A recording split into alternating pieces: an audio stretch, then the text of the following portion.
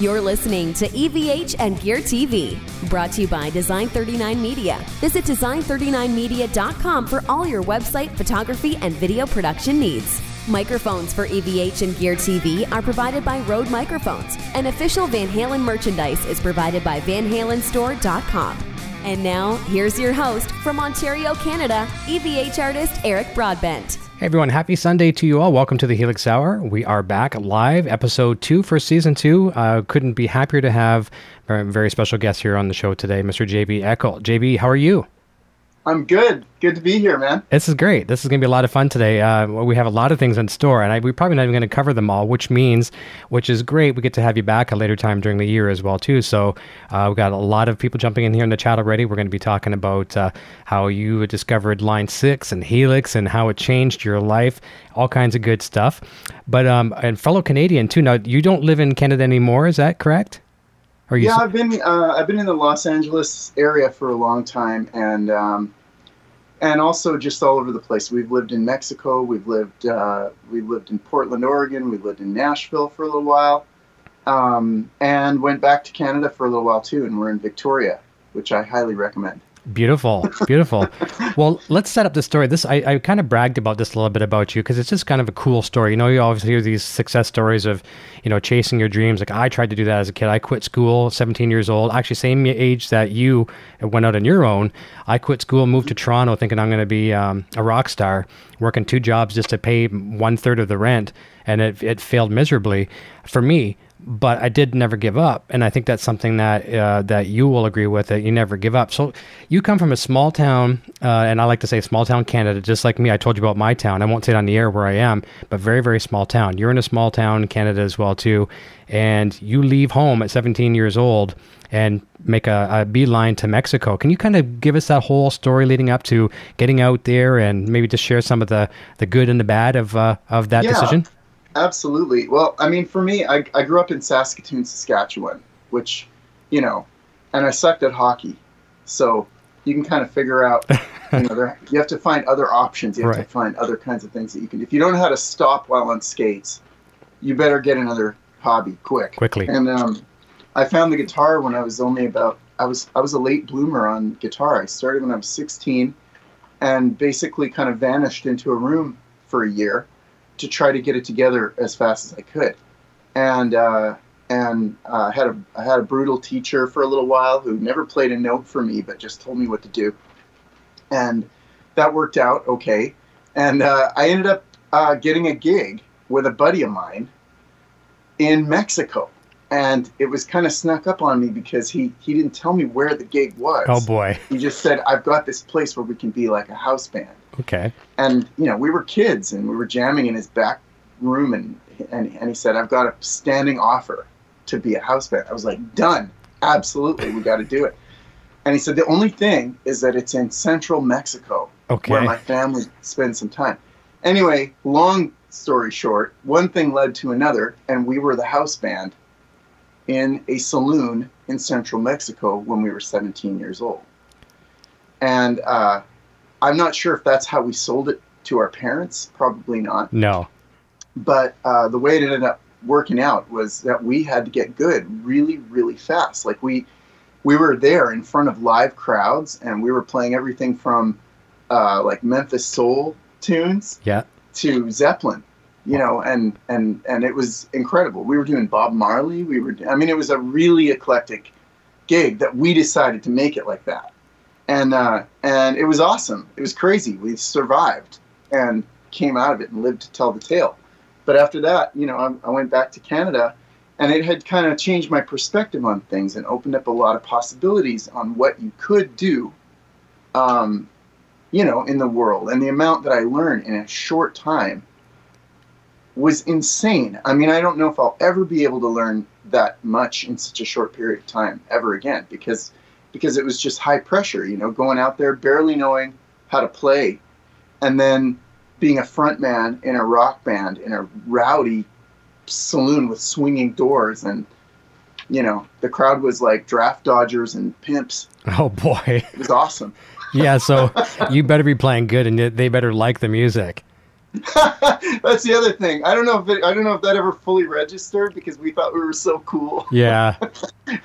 Well, guess what? You're alive to tell about it. So you did something right, because in times like that back then, if you didn't deliver, I think there could have been some fisticuffs, Yeah, man, that was our Hamburg. That is hilarious. Well, first of all, there's no better way to learn than being thrown to the wolves like that, into the trenches. That's fantastic. And we're going to talk a little bit more how that kind of shaped what would come for you down the road. But just imagine the talent, that you'd get to see coming through the town and things like that too. Like, and we're going to talk about that, some of the blues bands and things like that too. But I mean, I just think it's such a cool story, and I like the mystique behind it as well too. You're not really necessarily telling the parents, not that I profess keeping secrets from our parents, but you have a dream and your parents are going to probably say no if you just do it. So you went ahead and did it and maybe sold them on a little bit later on. But that's a great success story, and I'm really proud to hear that. We did have some serious support, though, I have to say. Okay. The rest of the guys that I was hanging out with were playing classical music by day. Okay. And so that was kind of the parent-approved gig. Gotcha. And they knew that we were doing the rock and roll thing by night, but it was all as long as everything was together. Gotcha. And I was kind of the odd guy out. But I had actually gotten a lot of support from, my mom really thought that I was a burgeoning pro and she wanted me to play. And they were so solid in this kind of foofy classical world as far as our background was concerned. It sort of legitimized the whole thing, even though I wasn't playing that stuff. Sure. So we snuck it in there one way or another, and it was really, really cool. It was incredibly, it was a high-speed education. I love hearing. And the same thing happened in Saskatoon, frankly, because we just happened to have a blues bar in that town. Okay. In those days, and a killer little blues community that, and there were some real players, and we would see all the guys from Chicago passing through Saskatoon because there was only a couple of places for them to play on their way out to the West Coast. So they would come to Saskatoon, and the crazy part is they would stay for a week and play for 6 nights. Wow. So you had from Monday to Saturday night to try to meet these guys, get in with them, get to know them, and try to get a chance to get on stage and jam. So I was very political about it, and I would start working on that on Monday or Tuesday. And, by the weekend, I would, have found a way to kind of get in the back door there and play a couple of songs. And it was another sink or swim situation. But the best part of it was just being able to see that caliber. It was like living in Southside Chicago as far as the ridiculous bands that we would see. Oh, man. And getting the chance to play on stage with some of these guys, and then kind of, I imagine there's been several times where you've been up there, you're nervous to get up there, and all of a sudden guys are looking over at you like, oh my God, where'd this kid come from? Yeah, and they were cool about it because they were bored. Yeah. They were in the middle of the prairies. They didn't know anything. Some kid comes around and tells you where the good food is and stuff. You're the hero. I learned later on that those guys they're worth their weight in gold. The little knucklehead who comes around and says, hey man, there's a really good hamburger, and then next thing you know, you're on stage. That's right. Best hamburgers in town, and you got a VIP pass. That's right. That's true. That's true, because these guys, any rock star that's out there, they get into the whether it's small town, big town, they're away from home. They don't have their favorites with them. They need a little bit of the tour guide, if you want to call it that. For sure. Yeah, and then this tour guide just happens to be. If it's 40 below zero. Yeah. Yes. No one wants to venture outside, and if this tour guide happens to be a great musician, boy, we got the best of both worlds there. That's fantastic. So that whole thing was just an unbelievable blessing to have that kind of environment. I guess so. Something that many of us will never experience. That's fantastic. I'm going to jump over to the chat and say hi to everybody over here for a second. We'll come back and get some more questions. Very first in the chat is our Line 6 resident, Frank Rashad, is here. Nice to see you, Frank. Nice. What's up, Frank? Great to have you. Gary Davlin is here. My beautiful Nocturnal Butterfly is here as well, running the chat very efficiently. She'll be posting a lot of your links throughout the program today. Sonia is here. Sonia, I'm not sure if I'm pronouncing it right. I think it's Sonia. Carlos Santana is here. Jason Sedites, another Line 6 representative in the house. Fantastic at that as well, too. Terry's here. Let me see here. Alec Bourne is here. Good evening here from Italy. Nice to have you. Thank you. Thomas Maynard is here. Hello, everyone. Absolute beginner starter here. Hey, there's no problem. You're welcome here for sure. Little David Ennis is here. Hello, Eric. And JB, let me see here. Am I missing anyone? David Ennis, congrats on 8,000 subs, Eric. Thank you. Appreciate that. Really appreciate that. Thank you. Let me see here. Okay, so we've got your YouTube channel already from Nocturnal, so everyone check out JB's channel. And I'm just going to say a little plug about that channel, too. I saw 2 videos. One that really floored me was your cover of In the Material World, Spirits Material World by the Police. That was phenomenal. Love it. That was an adventure, because when you try to do an arrangement on acoustic guitar, yes, for something like that, and try to sing it more or less in tune, and the whole thing, it was interesting for me, because I was definitely at the edge of my playing level, trying to figure out how to put that together. But I love doing stuff like that. With one of the things we do with the band too is that we take a lot of favorite old songs and try to, we kind of render them unrecognizable. Sure. And then put the real melody back in there so that it becomes that song again. Yeah. Because there's nothing more boring than a cover. I know. That sounds like a watered down version of the real deal. Yeah. If you're never gonna want to hear a band go up and go,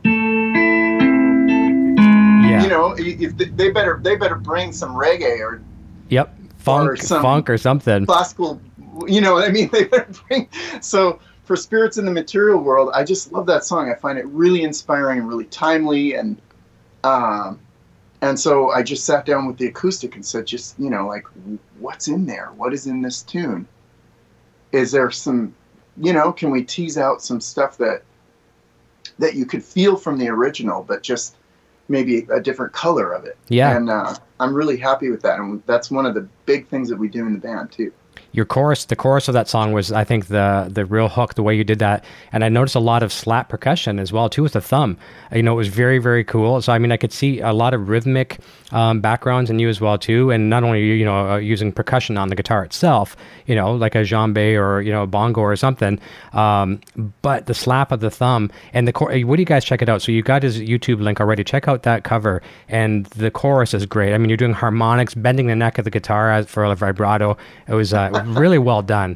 Very well done. And Thank you, man. No problem. I think you would probably agree with this. When you hear I say the word kids. Anybody who's like under 30 is considered a kid to me as far as age. But when you hear someone say, "Oh my God, did you hear this new song by so and so?" Van Halen does "You Really Got Me." That's they wrote this cool song. No, they didn't write it. They covered it. They did an awesome job of it. So when someone picks a song as a brand new song, you've done a cover really, really good. Right on. That's great. Yeah. I know that feeling too. That's how everybody felt about the Black Crowes when they came out with their first big song. Nobody knew that was an Otis Redding song. Yeah.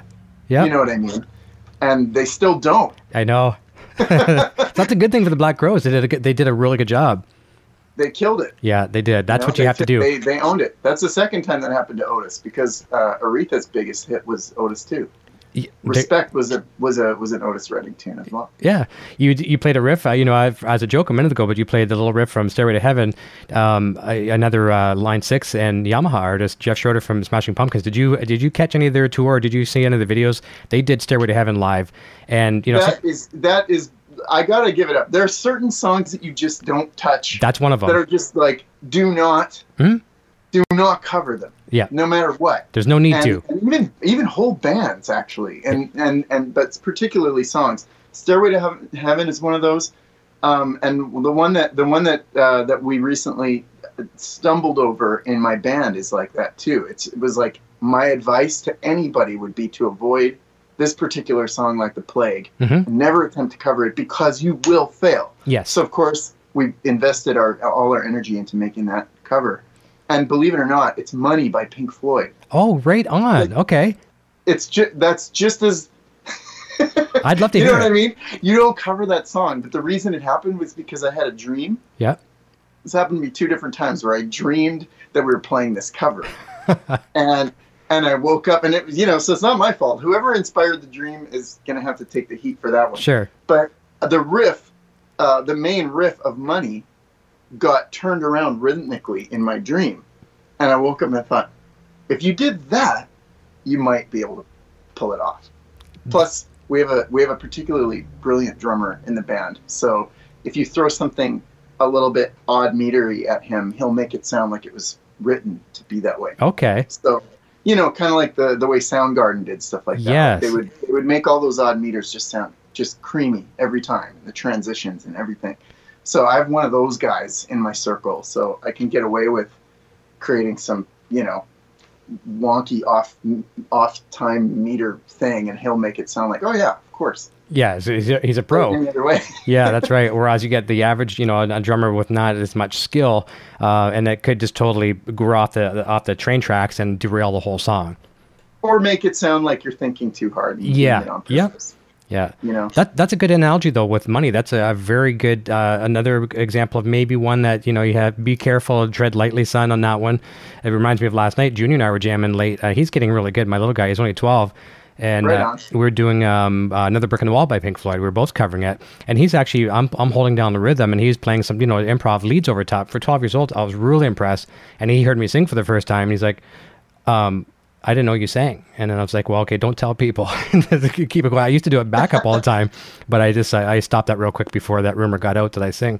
So we don't want to have. You heard it here first, folks. Yeah, you won't be hearing me sing. He sings. Yeah, we're on YouTube. Maybe after a couple of beers or something, you might. But until then, no.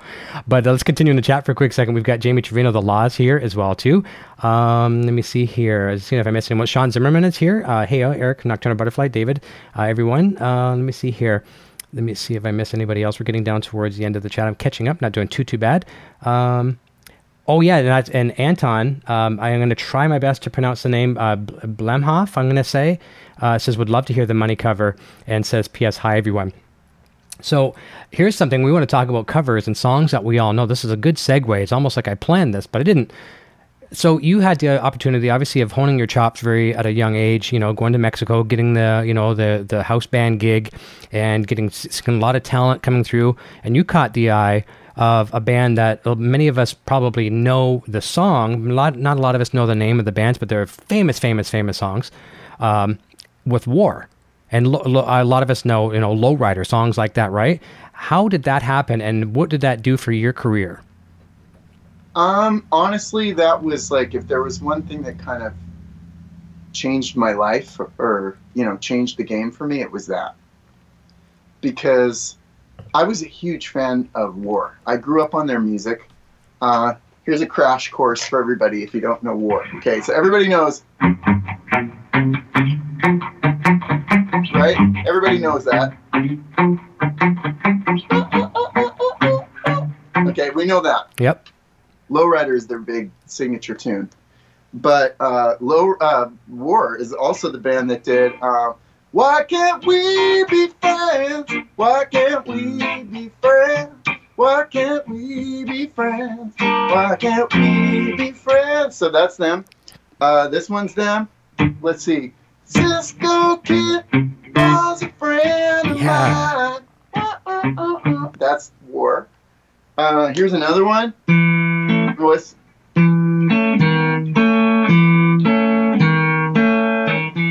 that song, Eric Burdon and War? Yeah. And he talks for most of it. I was walking down the street one day, and then they finally get to the chorus, and it goes, spill the wine, take that girl. That's War. Spill the wine. It goes on and on and on and on. The amount of hits of just pure flat out hits, but they weren't really marketed as nobody really knew who the guys in War were, except for the hardcore fans. But their music was ubiquitous. It was just everywhere. And even when I was a kid in Saskatoon, the fact that music filtered to me as a little kid means that it must have gotten everywhere. And I rediscovered War when I first moved to LA because I was obsessed with the 70s, and I was trying to play, all the different kind of 70s leaning styles of guitar. And the only modern guys I was into at that time were like Lenny Kravitz and Jamiroquai and all the other retro 70s guys in the 90s. Mm-hmm. So for me, War became this thing. They were, to me, they were like the American Bob Marley and the Wailers. That's how they affected me. It was like street music that somehow became mass pop culture successful. And so at the time, a friend of mine happened to meet them on a plane, happened to become buddies with them instead of just meeting them on a plane and never seeing them again. Went to a gig with them one time, put my tape in the car at the moment that they broke up with the original guitar player. Oh, man. And were playing shows without a guitar. Like, wow. They actually did a short run of shows. And so many of their songs have really important little guitar riffs. Like, they weren't like a guitar band, what you would think of. No. Every one of the songs had this cool, the guy Howard Scott was just a fantastic funk player and a blues rock player. And so they were actually looking for somebody like yesterday. They needed somebody immediately. So I didn't know really any of this. And I get a call from the guy, and he goes, "Hi, is JB there? This is Lonnie Jordan from War." He had an FM DJ. Oh, yeah. Kind of like soul music, FM DJ voice. And I immediately thought it was one of my friends. Doing a joke. Kind of screwing with me because of the fact that I was so deep into their catalog at that time. Mm-hmm. I was buying the CDs as they got reissued. Wow. Because all the hip-hop guys were sampling War at the time, so you could get all the CDs. So anyway, I started talking back to him, and he goes, "I'm going to try this again." Because I'm looking for a guitar player named JB. And that's when I realized none of my friends would have thought of saying guitar player. Yeah. That, like, there was a ring of, oh my God, this is actually the guy. Yeah. and I was like, "Yes, sir, this is him, sir." And then we talked about, the band and stuff. He goes, "Yeah, we're, he said, "What are you doing with the next couple of years of your life?" And I go, "Hang on a second, let me check. Actually, looks like I'm clear. Looks like I'm good to go." Yeah, I had nothing for the next 2 years. It's weird. Nothing on the calendar. Yeah, I'm wide open. He goes, "Well, the tour starts on Saturday." And this was Wednesday. Oh, boy. I mean, it was nutty. And and I said, "Is there, I didn't know what to do." And I said, "Is there a rehearsal?"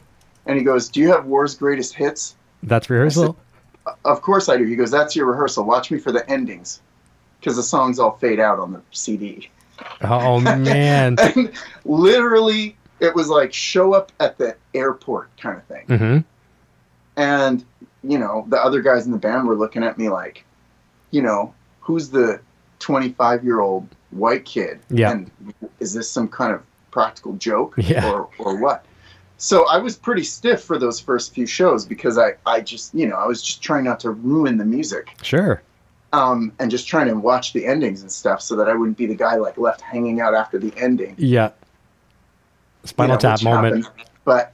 But then what happened was we played for 6 straight weeks. We went to, we did the whole East Coast, and then we went to Europe, and it was just like, again, one of those crazy, crazy things. And I just had to kind of like make my way in the band and not mess up. And Lonnie was a wonderful band leader because what he did was he told me I was being too clinical about trying to play it exactly like Howard. Okay. And so, I mean, of course, I'm sure that was better than if I didn't care and didn't have any reverence, because I was like, I was religious about, I want to play it like Howard. I didn't even have any pedals out that they wouldn't have had. Right. In the, you know what I mean? Yep. In the 70s. So, you wouldn't have heard a chorus. You wouldn't have heard none of that. It was like a wah-wah and whatever.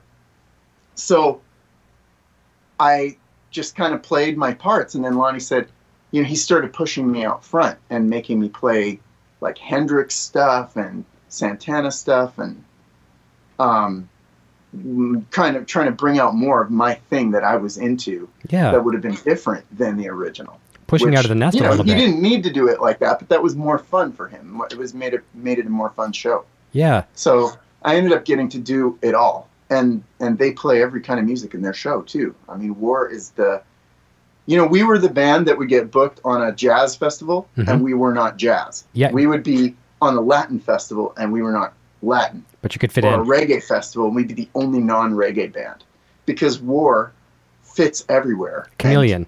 Doesn't fit anywhere. So we were, every night was just this whirlwind of insane legends that I would see them play or whatever, and kind of take in whatever I could. And then even within our set, we would play, you know, our whole set was so eclectic that it'd be all over the map. And the stories that Lonnie has to tell and stuff, you know, he'd start talking about Bob Marley.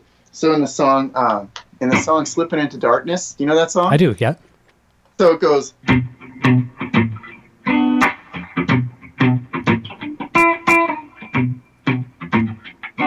I shouldn't have reverb though.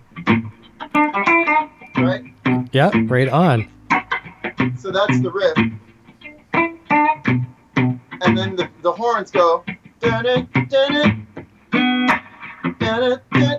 which is the same as Get Up, Stand Up Okay, right. by Bob Marley. And so we'd be playing this, and Lonnie would start talking about how Marley actually took that riff from Slipping Into Darkness Oh boy. and used it to build a whole other song off. Just the little horn line. Yep. But it became the basis of a huge, important Bob Marley song. And then he would push me out front and say, you know, out of nowhere, he'd be like, we'd be playing it, he'd be talking about Bob Marley. And, you know, and he heard me singing it at sound check or something. And he goes, okay, JB, sing it. You know, and it'd be like, you know, get up, stand up, whatever. Yeah. Playing it in B flat. But that was how he was. So it was another one of those situations where he would just make you throw down in the heat of the moment.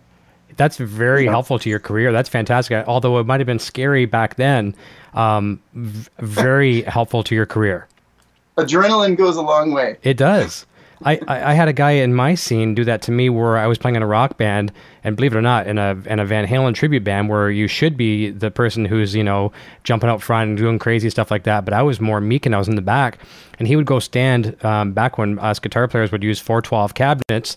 You know, it's hard to find. I know you've got one back there, but I mean, we're not seeing them as much anymore, especially with this show. We're talking digital stuff. But he would stand in front of the cabinet, and that was my monitor as well too. And once he would stand in front of the cabinet, I couldn't hear anything, and he would refuse to move until he would get me out to the front. So I blame any of the things that happened for my success on that guy. You know, it's awesome. It is a good thing. Yeah, those things happen. I'm sure they're going to keep happening in one way or another. Yep, you and know? that's good. It makes us all better. Yeah. I mean, I'm a little fidgety right now just being on this show. I know, and I get the same way as well too. It's cool. We learn things from our guests a lot too. I mean, from just the people in the chat. It's always a learning process. We just kind of a pay it forward with knowledge. And speaking of knowledge, there's a question from Emilio. I want to see if I can get it right. Torrigiani, but from Emilio says, what kind of pickups are on the Strat? So that's a G&L you're using right now, right? Oh, this is really cool. Recently, I'm really a Gibson guy. Mm-hmm. Traditionally, my whole life, I've been playing. My main guitar is a 335, and I've had a few Fenders that have come and gone, but I've never really gone deep with Tellies and Strats and stuff. But recently, I got to know the guys at G&L, and I've always been fascinated by G&L because the whole idea of Leo Fender selling Fender at the top of their game, you know, in the 60s when they were coming out with. You know, this is like at the time of Hendrix and stuff. Sure. Sells the company because he doesn't want to be a CEO. He wants to have his soldering iron out and be like working on new inventions. Yeah. Because that's really who he was. And so he starts this little company, and it becomes the evolution of Leo Fender's vision of Fender. So I always thought that was extremely cool. And was always curious about their stuff. And there was a store that carried their stuff when we were kind of coming up, and we would go in there and kind of, you know, tire kick until they got rid of us. And one of the guitars that was fascinating to me was this. This is a Comanche, okay, which is Leo's kind of evolution of the Stratocaster design. So these are called Z coils because they have a Z shape, and basically they're kind of like a hum canceling version of single coil pickups. Okay. But they don't sound like hum canceling pickups. They don't sound like a humbucker. Gotcha. They definitely have that, that extra sort of sparkle that you expect from single coils, except they have a little bit of meat to them as well. So it's a little bit of a shortcut to getting more of a thicker kind of Stevie Ray type sound without playing 13s and having tree stumps for fingers. So that's very helpful to me. So the I don't know if you can tell over this, but if I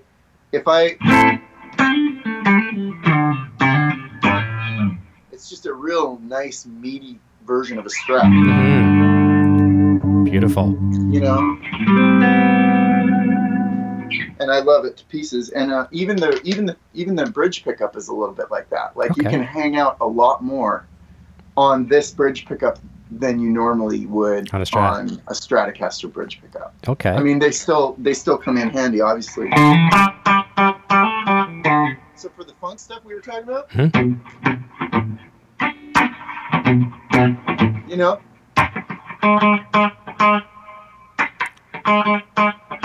you can really dig in and twang it, and it won't sound thin. Yeah, and take your head off. I'm a huge fan of G&L now, and I have I have some really cool G&Ls. I could whip through them at the end of the show if you want to see a couple of them. But these are Z coils. Okay, very very good answer for Emilio there. It sounded like you had a floating trem on there. Is it slightly floating on it? It's called a dual fulcrum tremolo. Okay. And it's Leo Fender's final take on the Strat trem. So it's an evolved version of it, I mean, this stuff isn't for purists because it doesn't look or sound exactly the same as a 1950s, period correct Strat. But it feels really good. I find it stays a little more in tune, kind of like a PRS trem. I like that trem. I have one. I mean, I find it a little easier to manage than a real. So I have a pretty nice trem on one of my real Strats too. Oh, 1 second, we're freezing. No problem. And I think I've still got your audio. Are we back? Yep, we're back. No problem. Yeah, okay. I like that the Fulcrum tremolo because you're talking about that. I've got a PRS CE22 here with that slightly. It's more range than obviously a Bigsby, but it's it does float both ways, which is very nice. Very beautiful tremolo. Yeah, and I love Bigsby's too. But I'm sort of teaching myself the ways of the. I was never a big because I was a Gibson guy. So I didn't have that. Stop scale, But I'm digging them to pieces. These G&Ls they're wonderful instruments and they feel really good. One of the other things they do, they tend to roll off the edges of the very nice of the neck a little bit. Yep. And it makes it feel broken in when it's a brand new guitar. Yep. Kind of like how a Les Paul or a 335. They kind of have that kind of creamy feel to them. Yeah. And all these guitars are like that. So they all have a nice kind of rounded thing. Makes you feel like it's just a little more, like you've put in some time with it. Yeah, a brand new guitar, and it feels like it's been with you on the road for a few years. Yep, fantastic. Let me see here. Nocturno put in your website link as well too. And it's true about Leo. He never played, did he?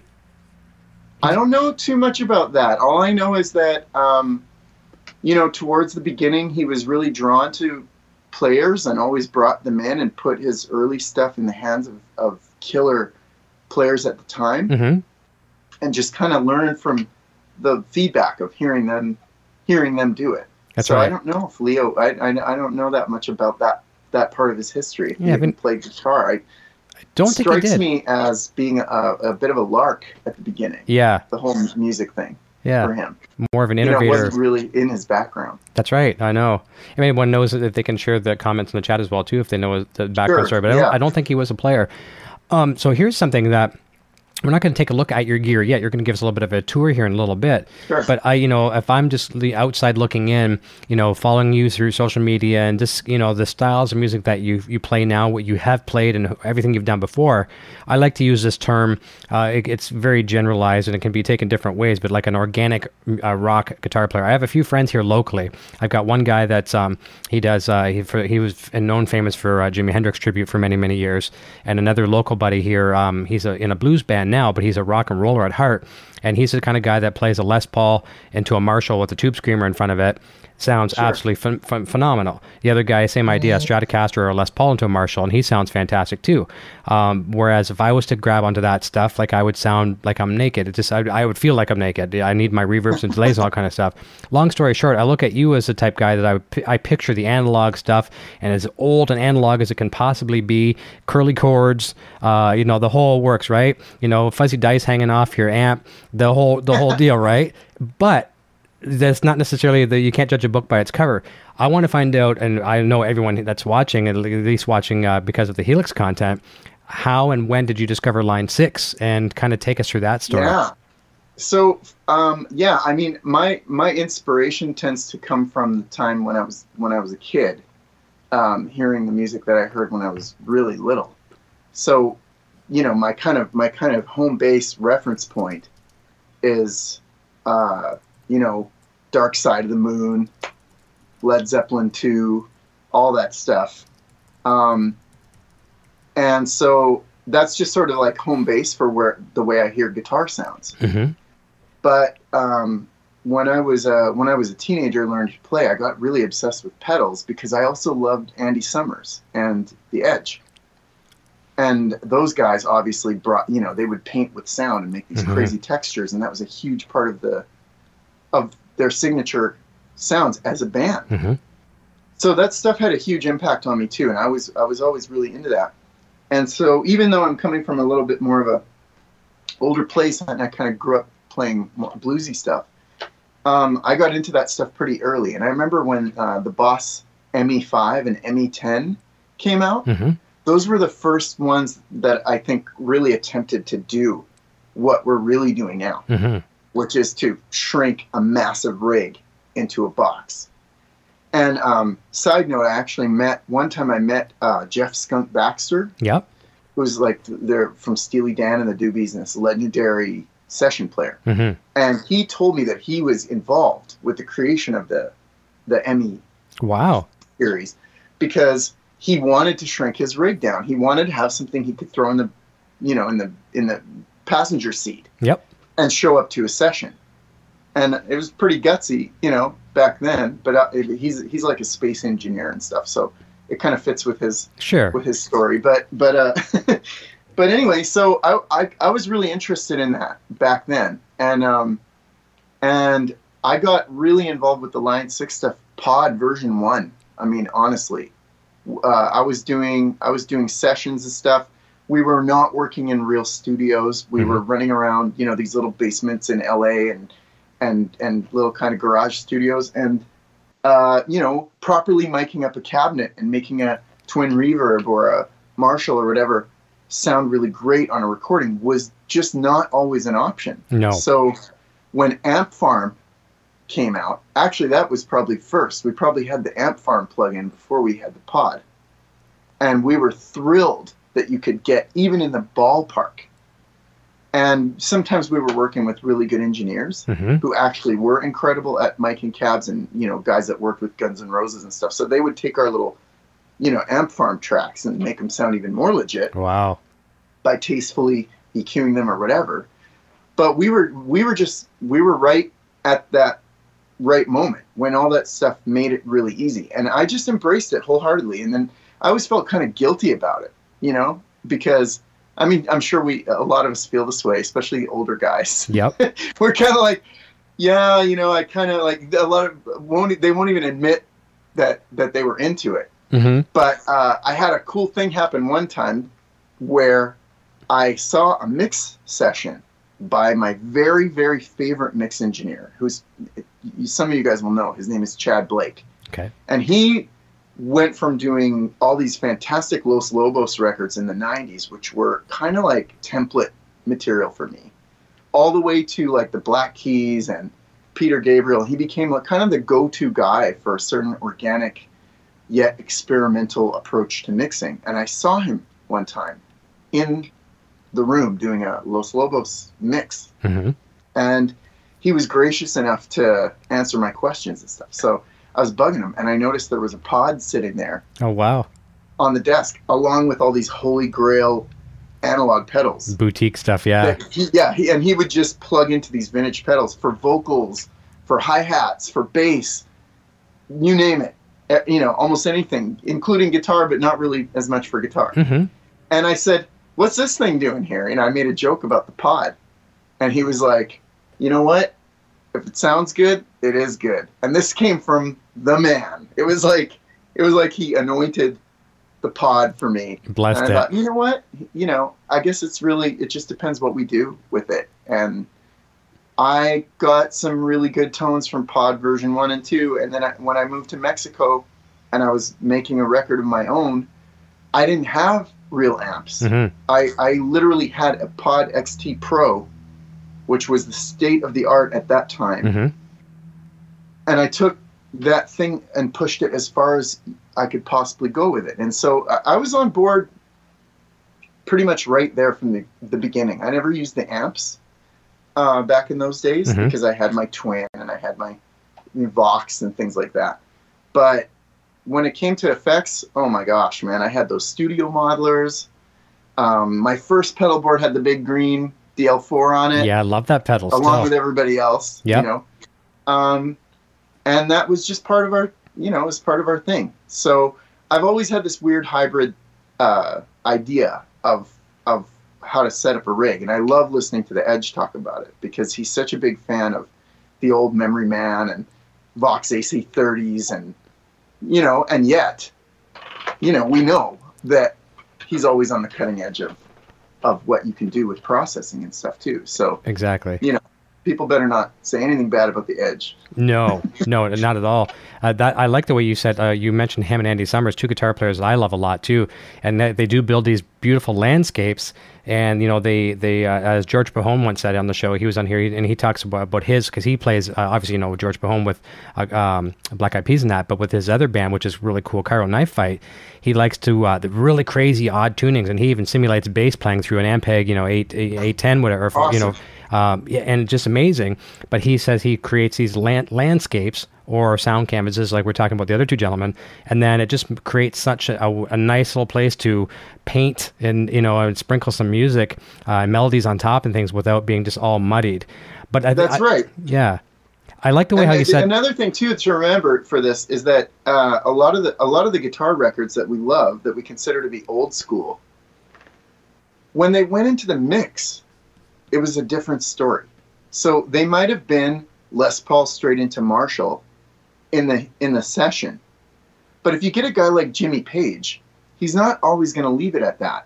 They're going to go David Gilmour, they're going to go in with the mix engineer and then they're going to really craft some stuff and they're going to use 2 tape decks and they're going to do all this stuff that they used to do back in the day to create those kind of soundscapes out of even the most rootsy, bluesy kind of guitar parts. Mm-hmm. So, we can't really kid ourselves about that. The mix is where a lot of that magic happened. And today, we expect to be able to do those tricks in real time. Mm-hmm. We expect to be able to get those kind of sounds on the gig. If you go to a band that had an epic sound on the record, and then you go there and it's this sort of like very basic sound in the show, it doesn't translate anymore. It doesn't make any sense. I'm sure that's how it was back then. Sure. Or they would go to the trouble and they would bring out a bunch of echoplexes and stuff like Gilmour used to do. Mm-hmm. I mean, they would actually bring the whole darn thing out. Yep. And so when we're creating guitar tones to use live, we expect, and even the audience kind of expects it to have that album quality kind of thing. And so we got to bring mixing tricks into our tone. We got to become like mini sound engineers, recording engineers, all of us. So Helix is where I think it kind of like we achieved liftoff with that. Yes. Because the Pod HD series, I started to really kind of take it there where because from making records, like going from being a live player and playing with War and stuff, I transitioned into production. And I ended up producing a lot of records and writing songs for people and stuff. And the biggest deal in the world for me was to work with Carlos Santana. Indeed. Because he was my hero. And so working in an environment like that, where you really see how these guitars get cut. But then you're working with these brilliant mix guys that take it from there. And they, you know, I don't know if you know this, but Carlos will come in the room and he'll say things like, he'll say, right now, it sounds red, but I think what we want to go for is more purple, you know? Colors. And the engineer's got to be like, I got you. You know, you don't want to be the guy that's like all conservative in that moment and going like, well, what do you mean by that? I mean, are we pushing like 250 or are we going into, you know, cutting, you know, one kick? No, man, he said purple. Yeah. Go figure it out. You can't be you can't be a colorblind engineer audibly. Yeah. Yeah, don't worry. He's got plenty of metaphors for every occasion. That's crazy. Sonically, color-wise, and every otherwise. So, you know, we learned from those moments that by the time it comes, like in Carlos's case, it's kind of interesting because he keeps it fairly pure. Mm-hmm. Like, you know what I mean? You're not going to slather on a bunch of stuff on top of Carlos's No, you don't need sound. to. But you're still dealing with the difference between standing in front of his fire-breathing 100-watt boogie and trying to make the microphones like it and trying to make the compressors, you know, there's a lot of stuff still that by the time you hear that final thing, there's really some magic in there that these guys do. And so the appeal for me of Helix is that we can take, you know, a David Gilmour or an Edge style rig, which is really comes from the world of record production. Sure. And shrink it into a darn, you know, backpack. Yep. And I've been trying to do that for 20 years. So the first time, and I almost pulled it off with the HD series, except that I just didn't like the signal path. I didn't like the way that it had a couple of different paths that were a little bit, the language was kind of cryptic and people were writing their own manuals and stuff to try to explain how to make that signal path work. Helix was just like, here's your path. Yeah. You know, one guitar. If you want anything else in there, you have to sit there and choose it and tell it that you want other stuff coming in. Right. It was visual. It was straightforward. And I think best of all, it was based on feedback from all the players. That's right. Input. Yep. They were talking to everybody before Helix came out, and they weren't telling any of us what it was about. Right. But you remember Sean Halley when he was there. Yes, for sure. And a wonderful guy, wonderful player. And I was talking to Sean, and I was endlessly emailing him and saying, okay, I almost got it, but what if I want to do this? And at one point he actually said, you know, I can't tell you the real answer to your question. He said, but all I'm going to tell you is wait 6 months. Yep, something's coming. He just said, just try to just not worry about it for 6 months, and all will be revealed, and you'll never worry about this crap ever again. And Helix was born. What are they going to do? Yeah, you know. And back then it was like, what are they going to do within a Line 6 budget, which is going to be like a $500, $600 unit. So to me, the smartest thing and the gutsiest thing that they did was they said, let's take on the high end. Yep. Let's give the touring guys and the session guys the same piece of gear that the new guys are going to have. Yes. You know what I mean? That was, to me, a kind of a master stroke. Whose ever idea that was, thumbs up to you, because they made a $1,500 thing that got into the ring with Axe Effects and Kemper and all the other high end, you know, the stuff that was getting love. Yeah.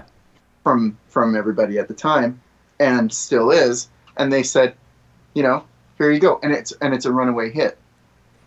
That's right. You know, it's I don't know, man. I can't say enough good stuff about it. Actually, do you want to talk about the presets for a sec? Yeah, let's do that. So I'll set it up for a second.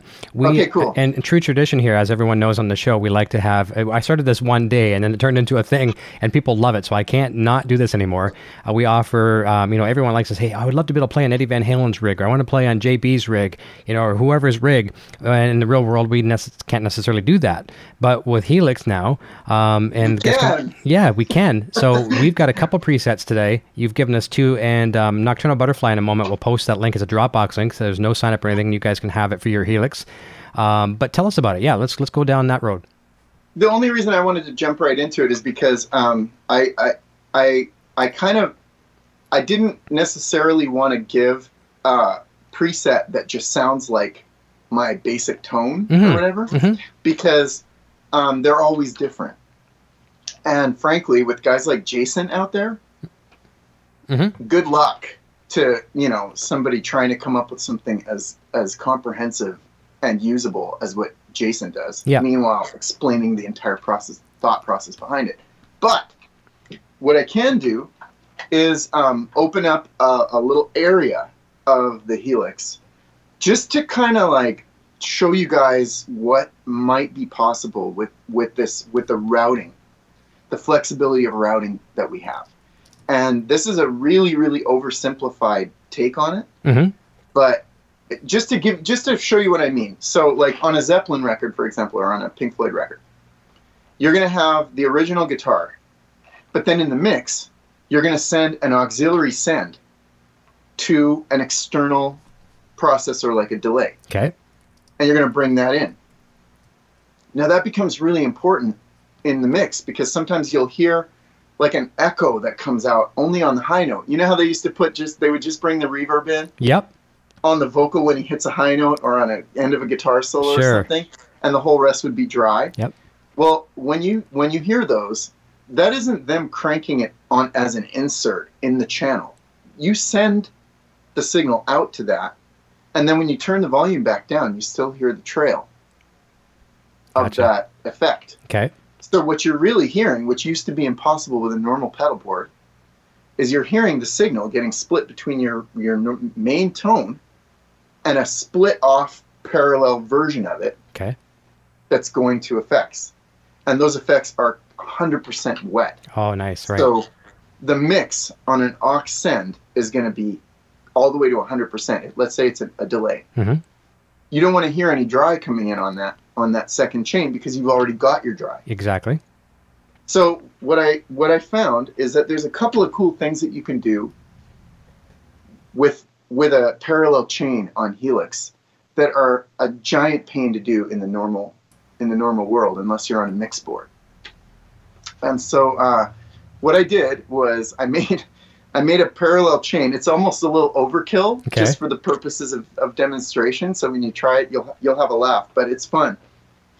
So basically what I did was I took a normal sound, which is a twin reverb and a compressor, just a basic. By the way, I'm playing through the Firehawk 1500 here. Beautiful amp.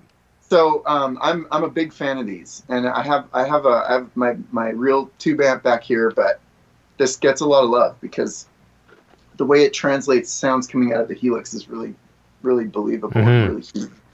So there's a dry thing, and what I did with the parallel chain, and you guys have to try this out and give some feedback to Eric and let him know what you think about it. But what I did was on the delay chain, I put a volume swell at the front of that parallel chain. Okay. The reason is because a lot of the times what we don't like about delay is that you can hear your pick attack again. Okay, right.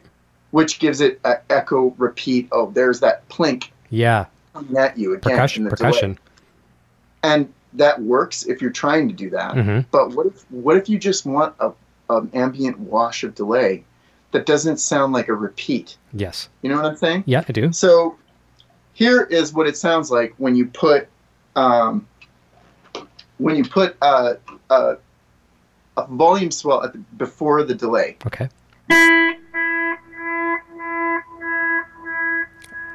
So you're not hearing the pick attack. Not at all. And so what happens if you play?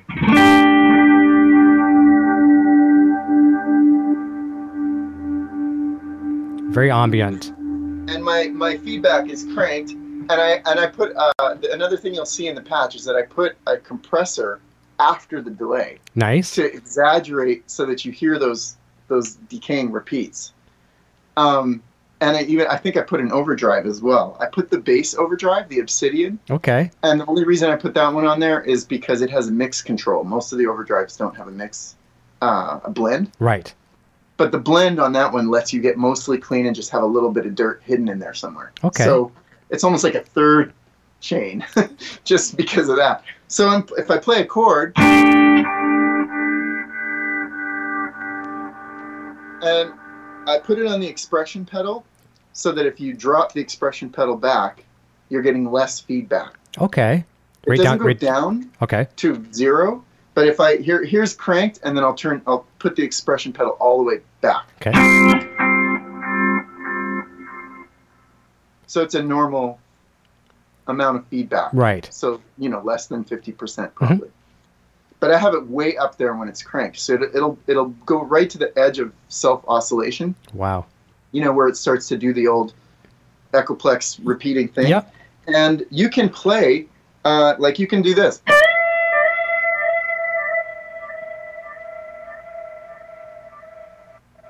And if you're in the room, you'll hear a little... Yeah. There's a little bit of noise in there. Yep. But it's cool because it kind of sounds... It doesn't sound like noise. That's right. It's just got a little cloud in there. And you don't hear your pick attack. And I'll drop it. Yeah, it dampens it right out. So you'll be able to use this for different things. So if you have a chord progression, mm-hmm. for example, and you want it to last for ages, mm-hmm. you could just play.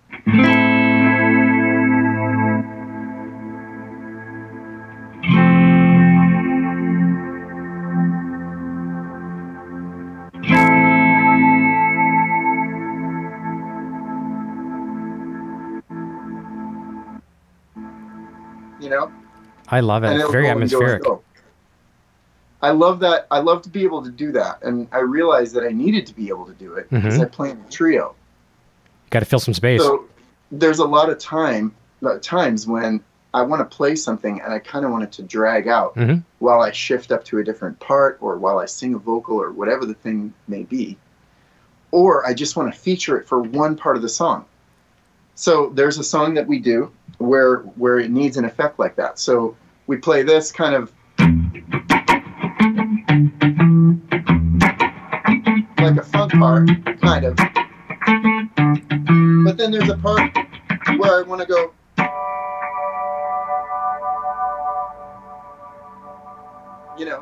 That's great. And in live, yep. It has a great feeling because all of a sudden you go from this dry feeling to this like, what is that? Yeah. So the other thing I want to tell you guys about this is that once you've got a delay or once you've got a parallel chain going, you might be a lot more heavy with the processing on that parallel chain than you ever would be with your dry tone. Right. Because it's going in the background. So you might put some stuff on there that is a lot wilder or heavier, in terms of settings than you would ever want to put on your main sound. So just to demonstrate that, you'll see in the patch that, and I put foot switches for this stuff. So nice. You can turn that compression and dirt off to get a milder sound. So still there, mm-hmm. but you're going to hear less of the noise floor coming up from the compression, and you're not going to hear any dirt. But then I put a tremolo just on the delay chain, okay, so that you can.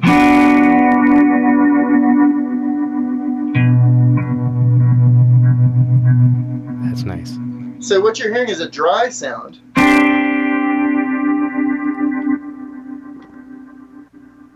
And then the tremolo is only on the delay, and it's at the end. So that means that the whole wash is getting tremoloed. Nice. Or you could stick a reverb on there. So here's what it sounds like with everything I can throw at it. And let's see, I'll just play an octave.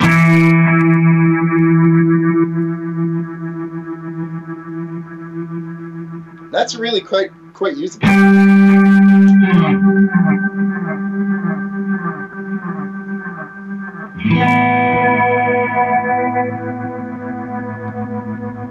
We could be in here all day. I know. Playing chords. In a live environment, that would just be so nice because you know what it's like as a performing musician. The moment you give someone a chance to catch their breath and get a break, you've lost them for a minute, right? Never give them that chance and command their attention for the whole time you're there, and having these atmospheric, effects, just lingering, keeping your attention, and there's no time to pause and go to the bathroom or whatever. It's beautiful. It really is nice. It's great. And if you're singing too, yep. It really is cool because you can create a little bed and then you can put your melody on top of that. And, and then it's really cool if you keep coming back to raw, drier tones. Yep. Then it's even cooler because, you never know when the lush thing is going to happen. That's right. So, this can be a good and patch. you see it now. You see it with bands like Muse and they've got that stuff totally down. But the fact that we can do it for, under a couple of grand is, it's almost not fair. Yeah, I know it is. That's very true. We are at the Helix Hour at 4:00, but I don't want to take off yet. We'll be wrapping up here in a moment. But I'd like to do. I'm going to say hi to a few more people, and there's a couple comments in the chat, and then you're going to give us a little bit of a tour of the your rehearsal. If you guys are up for it, oh yeah, that's going to be really cool. I'll just check real quick back over to the chat here. Scott Roos is here, saying better late than never, no problem at all.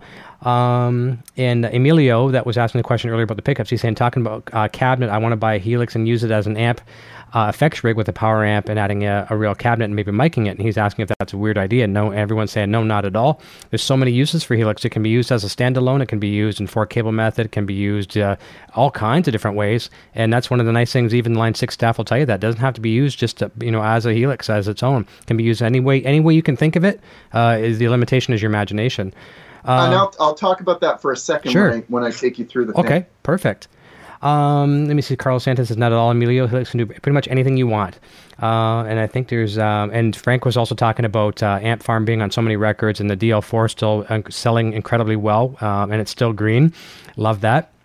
We have the link to the preset, so everybody just download that from Dropbox, import into your Helix, and that'll work with Helix Floor, Rack, or LT. Let me see here. Scott Roos says, I have the Toneport Gold, which has included Pod Farm in additions to other various Line 6 products. Nice to see in here. Johnny Lee is here. Johnny Lee Guitarist says, yo, what's up, guys?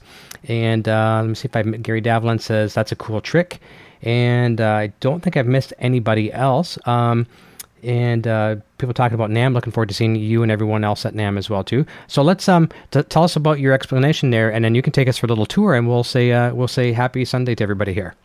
Okay, awesome. And just so you know, the second preset, which is called JB's Fuzz Swells, I just wanted to use that one effect again, the volume swell, in a different way with a parallel chain that has nothing to do with echo. Okay. Just so you can try that and then think of different ways to use it. Perfect. So in this case, all it is a clean guitar and then a fuzz on a parallel chain with the swell before it. Okay, and the only reason to do that is because it's awesome. So if you're playing a normal chord,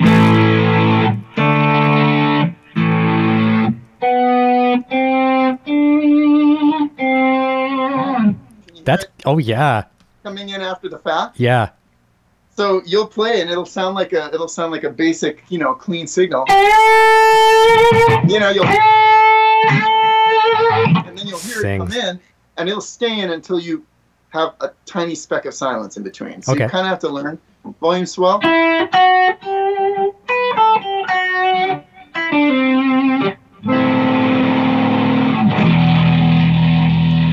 That's wicked. If I don't have that silence, you'll hear the attack. But if I have silence, then you'll hear this. You'll hear.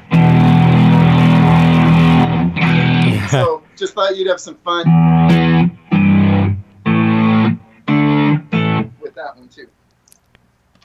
All right. By the way, that Firehawk really sounds nice. By the way, even through the phone. Yeah, it does. I'm feeling it. It's very warm, and that's hard to fathom coming through a phone. But yeah, let's have a little tour. Yeah, the Firehawk is crazy. I actually had a gig. I don't know if you guys have ever heard of the Baked Potato. Yeah, oh for sure. But it's a very, very legendary. It's a legendary, famous venue in LA. Give me a second, guys. I have to take this down in order to get it. No problem. There's a good compliment for you here as well, too. Daryl McMillan says, great show today. You definitely need to have JB back on for more fun times. I guarantee we'll have him back. Thank you, Daryl. Hey, thank you. We're having a good time. This could go on forever. All right, so here's Helix. And I use it standalone all the time. I've used Helix in every possible scenario. I have tons of stuff. If you guys ever go on the thing, if you Google Facebook sound collection and you look in there and look up my band name, Dig Infinity. Okay. We've put a lot of songs into that Facebook sound collection, and I swear every note you'll hear of guitar on any of that music is going to be standalone Helix with no other gear on it. Wicked. So that's either going to be this unit here, or it's going to be Helix native. Okay. So, but when it comes to the band, it's a whole other story. So here's where it all ends up. This is a Mesa Boogie Mark V. I've always wanted one, and I finally got one. I'm crazy about it. I'll say this to you guys about tube amps. One great thing about having real tube amps around is that it actually teaches you things. It teaches your ear how to program Helix. Okay. Because it'll keep you honest and it'll make you want to achieve that sound. And you can pull it off, but you know what I mean? It helps if you have the reference point. That's right. If you're getting exposed to the real thing, and then you're sort of educating yourself to be able to get it. Mm-hmm. This here is a UAD aux, which is a amp attenuator. So I can run this 90-watt amp at very low volumes, and it's still working really hard and getting pushed and sounding great. Gotcha. And there's some UAD effects in there too, which everybody knows are amazing. The amp emulations in there are crazy. Not amp emulations, speaker only. Right. So that's the end point. Okay. So this rig is kind of crazy because it has a Moog analog synth and a little percussion thing that we use. And all of this stuff goes into pedal board, this pedal board. I was going to call it pedal board number 2, but I didn't show you guys pedal board number 1. Okay. So we'll get back to this. Here's pedal board number 1. It's right next to Helix. It goes to this guy. Can you see everything? Yep. Okay, so here you've got a couple of mission pedals. Yep. Which are hooked up to Helix. They control everything under the sun. Helix is in charge of all of this stuff. Nice. Everything is under the command of Helix. So that's one of my favorite things about it, is that you finally have MIDI programming that is fun. That was an impossibility before. Right. You do it, but it was awful. It was like a long trip to the dentist. Now, it's fun, man. I'm sending commands all over the place. Everything receives it really clean. I'm just running this whole rig, and I'm basically only putting my feet on Helix or these guys most of the time. Okay. So these two could be anything. They could be controlling levels, plus I have the onboard one. So that's 3 things. For all you singers out there, you know what I'm talking about. If you're trying to remember the lyrics, you don't want to find your switches. So that's right. It might be a good idea to just have everything on it. Like, here's your verse, here's your chorus. Yeah. Or here's your dry, here's your wet, whatever the thing is, and just assign a lot of things to expression pedals, because then you can keep your eyes on the crowd and you can think about what you're playing. That's right. So that's why those are really important. I don't want to be looking down there all the time. This is an I/O box, and so is this a power box. Okay. So these things are designed so that in the studio I can reroute things if I need to. Okay. And it also keeps cables away from my gear. Yes. I'm plugging things into really high quality industrial grade plugs so that you're not messing up your equipment over time. That's right. This is a TC Helicon Voice Live 3 Extreme, which is sort of like Helix for vocals. Okay. So whatever we're doing, until the day when Line 6 starts to go full out with vocal processing, hi guys, you have my vote. This is it. And it's great because it's also a looper. Oh, so it's fantastic. It's a 3-track looper, so I could have verse, chorus, I could do several different loops. Gotcha. And it runs a click out, so the drummer can hear a click if we really want to get into that. Oh, wow. So that's pedal board number 1. This is an RJM mini amp gizmo. Yeah, familiar with those for MIDI The switching. Mark V has 8 switchable features on it, and I want Helix to be able to control that so that I don't need Yep. a foot. So instead of using the foot switch, mini amp gizmo sends all those commands to the Mark V. So it's also, Helix has that amp in a headlock as well. That's great. And then pedal board number 2 is way over here because I don't actually need to touch it. This can just be off in the corner because it's all MIDI. It's all being talked to by Helix, including these analog pedals. So what you'll see here is a mixer. This is made by Radial, Canadian guys. They make incredible gear for the road and the studio. This is a 4-channel mixer that combines my synth, my analog synth, even my laptop, the percussion thing, and a feed from Helix that all go into the looper. Okay. So that means I can loop anything. I can loop any of these instruments if I want to. Wow. You need a mixer for that.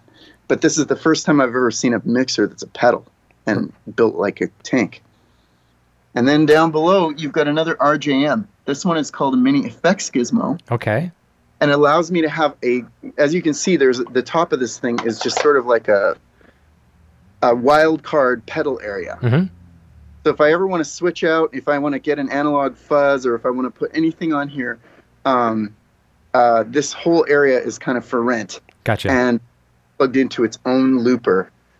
So Helix can tell you which ones are on, which ones are off, even if I'm not putting them in one of its loops. Right.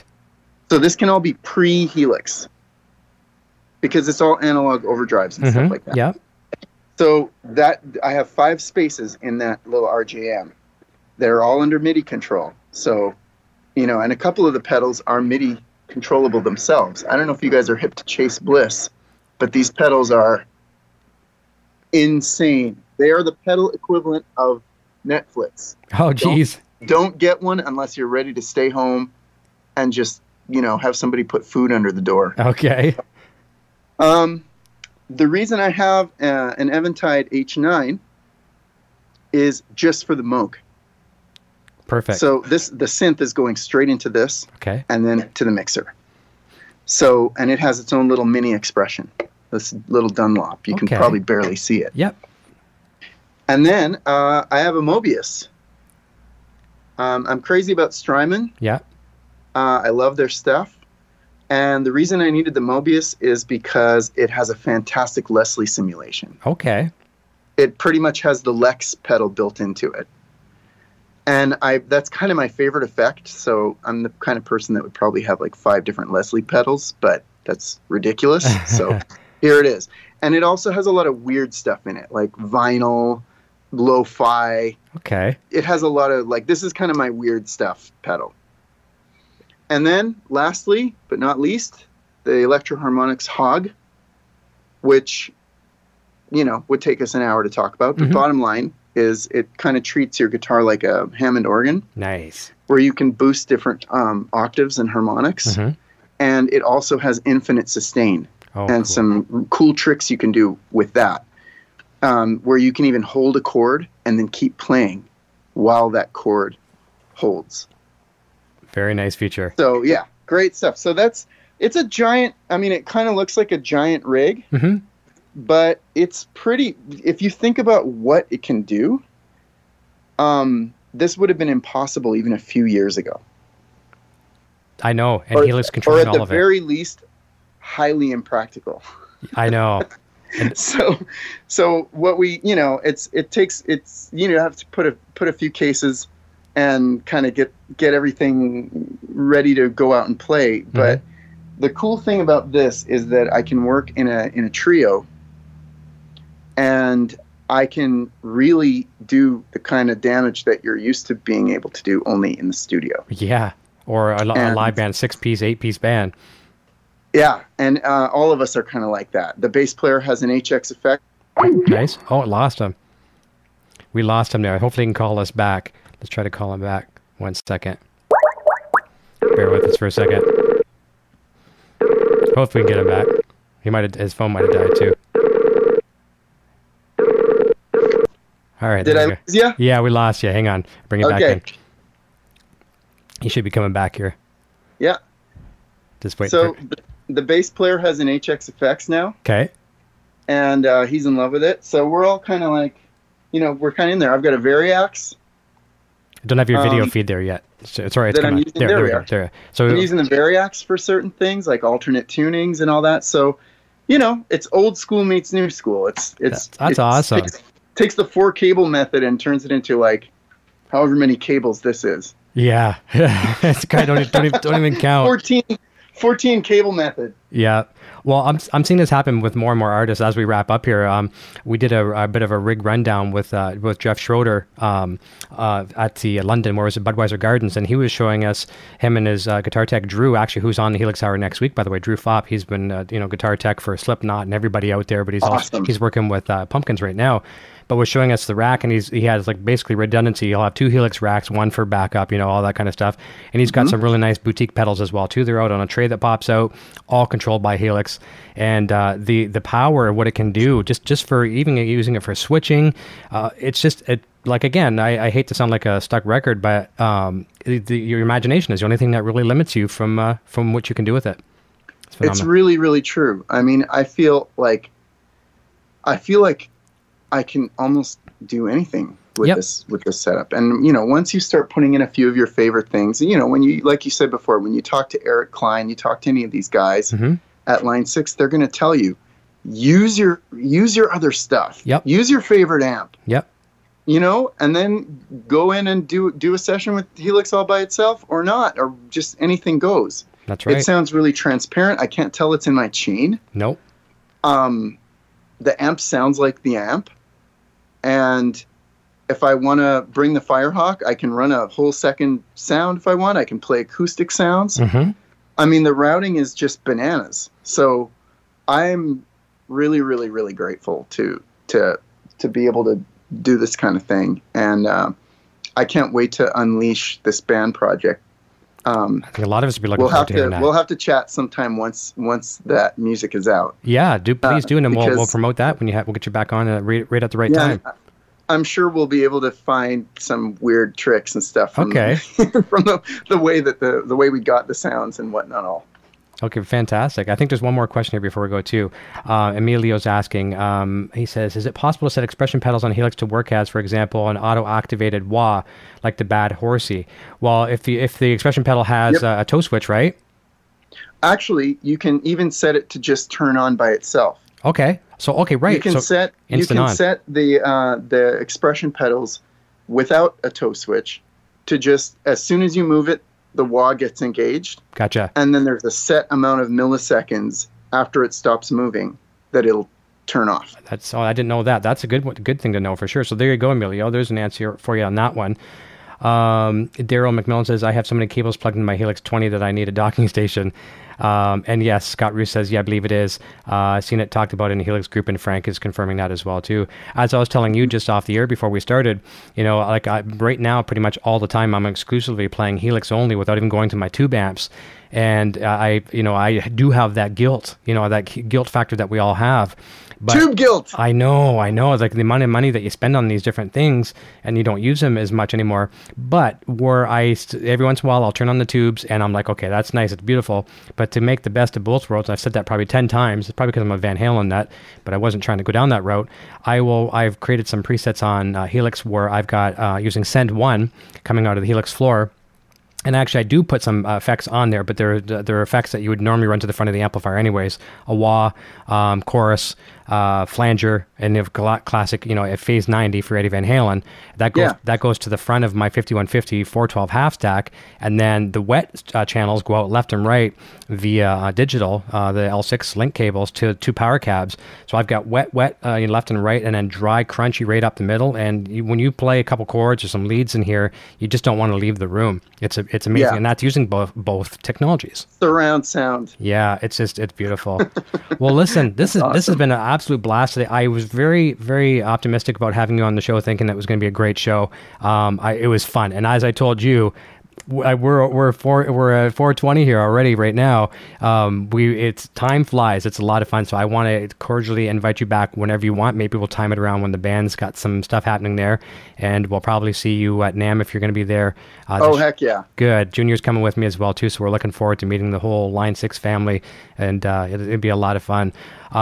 I'm going to say goodbye to you off here, so don't take off. But thank you so very, very much for your hospitality here today. And of course, man. I really appreciate the invitation. It's been really, really cool. Anytime, man. It's great talking about gear. And everyone over in the chat, guys and girls, it's a mix of a bunch. Thank you so much for spending some time with us on the Sunday afternoon, and enjoy the long weekend if you have the day off tomorrow. And just have a good time out there. Enjoy the weather. And we'll be back, like I say, next Sunday. Same time, Helix Hour, 3 p.m. Eastern, 12 p.m. Pacific. Drew Fopp, will be on the show and talking a lot of Helix and how he's taken it to the next level. And he shared some things with me that I don't know if he'll be able to talk about yet. If he does, some tricks he's trying to get right into Helix and do some extra things in there. And if he's able to talk about that, it's going to be pretty cool. As for being a guitar tech, sometimes there's some things that you may want to do side stage on Helix where your guitar player's got the controller up on the stage. There's some things that he's working on there, so it's kind of cool stuff. But I'll be there for that. I want to learn about that. Awesome. And Johnny Lee saying, see you guys at NAMM. Gary Davin says, great show. Thank you so much, everybody. We will talk to you. Okay, take it easy, man. Thanks, everybody. Awesome. See you soon. Cheers. Bye. Hey, EVH Gear TV and Eddie Van Halen fans. If you are like me, you find the time to read books difficult. Why not have it read to you? Grab one of 3 critically acclaimed Van Halen audiobooks like Van Halen Rising by Greg Renoff, Running with the Devil by Noel Monk, or Everybody Wants Some by Ian Christie, available right now from Audible. Sign up for a free trial with 0 obligation to get any one of these 3 audiobooks today. You can cancel if you wish after your trial membership expires and keep the book. There are many other great titles to choose from as well. Links in the description below, but just remember audibletrial.com/EVHGearTV. Click the link below and go grab your first free audiobook.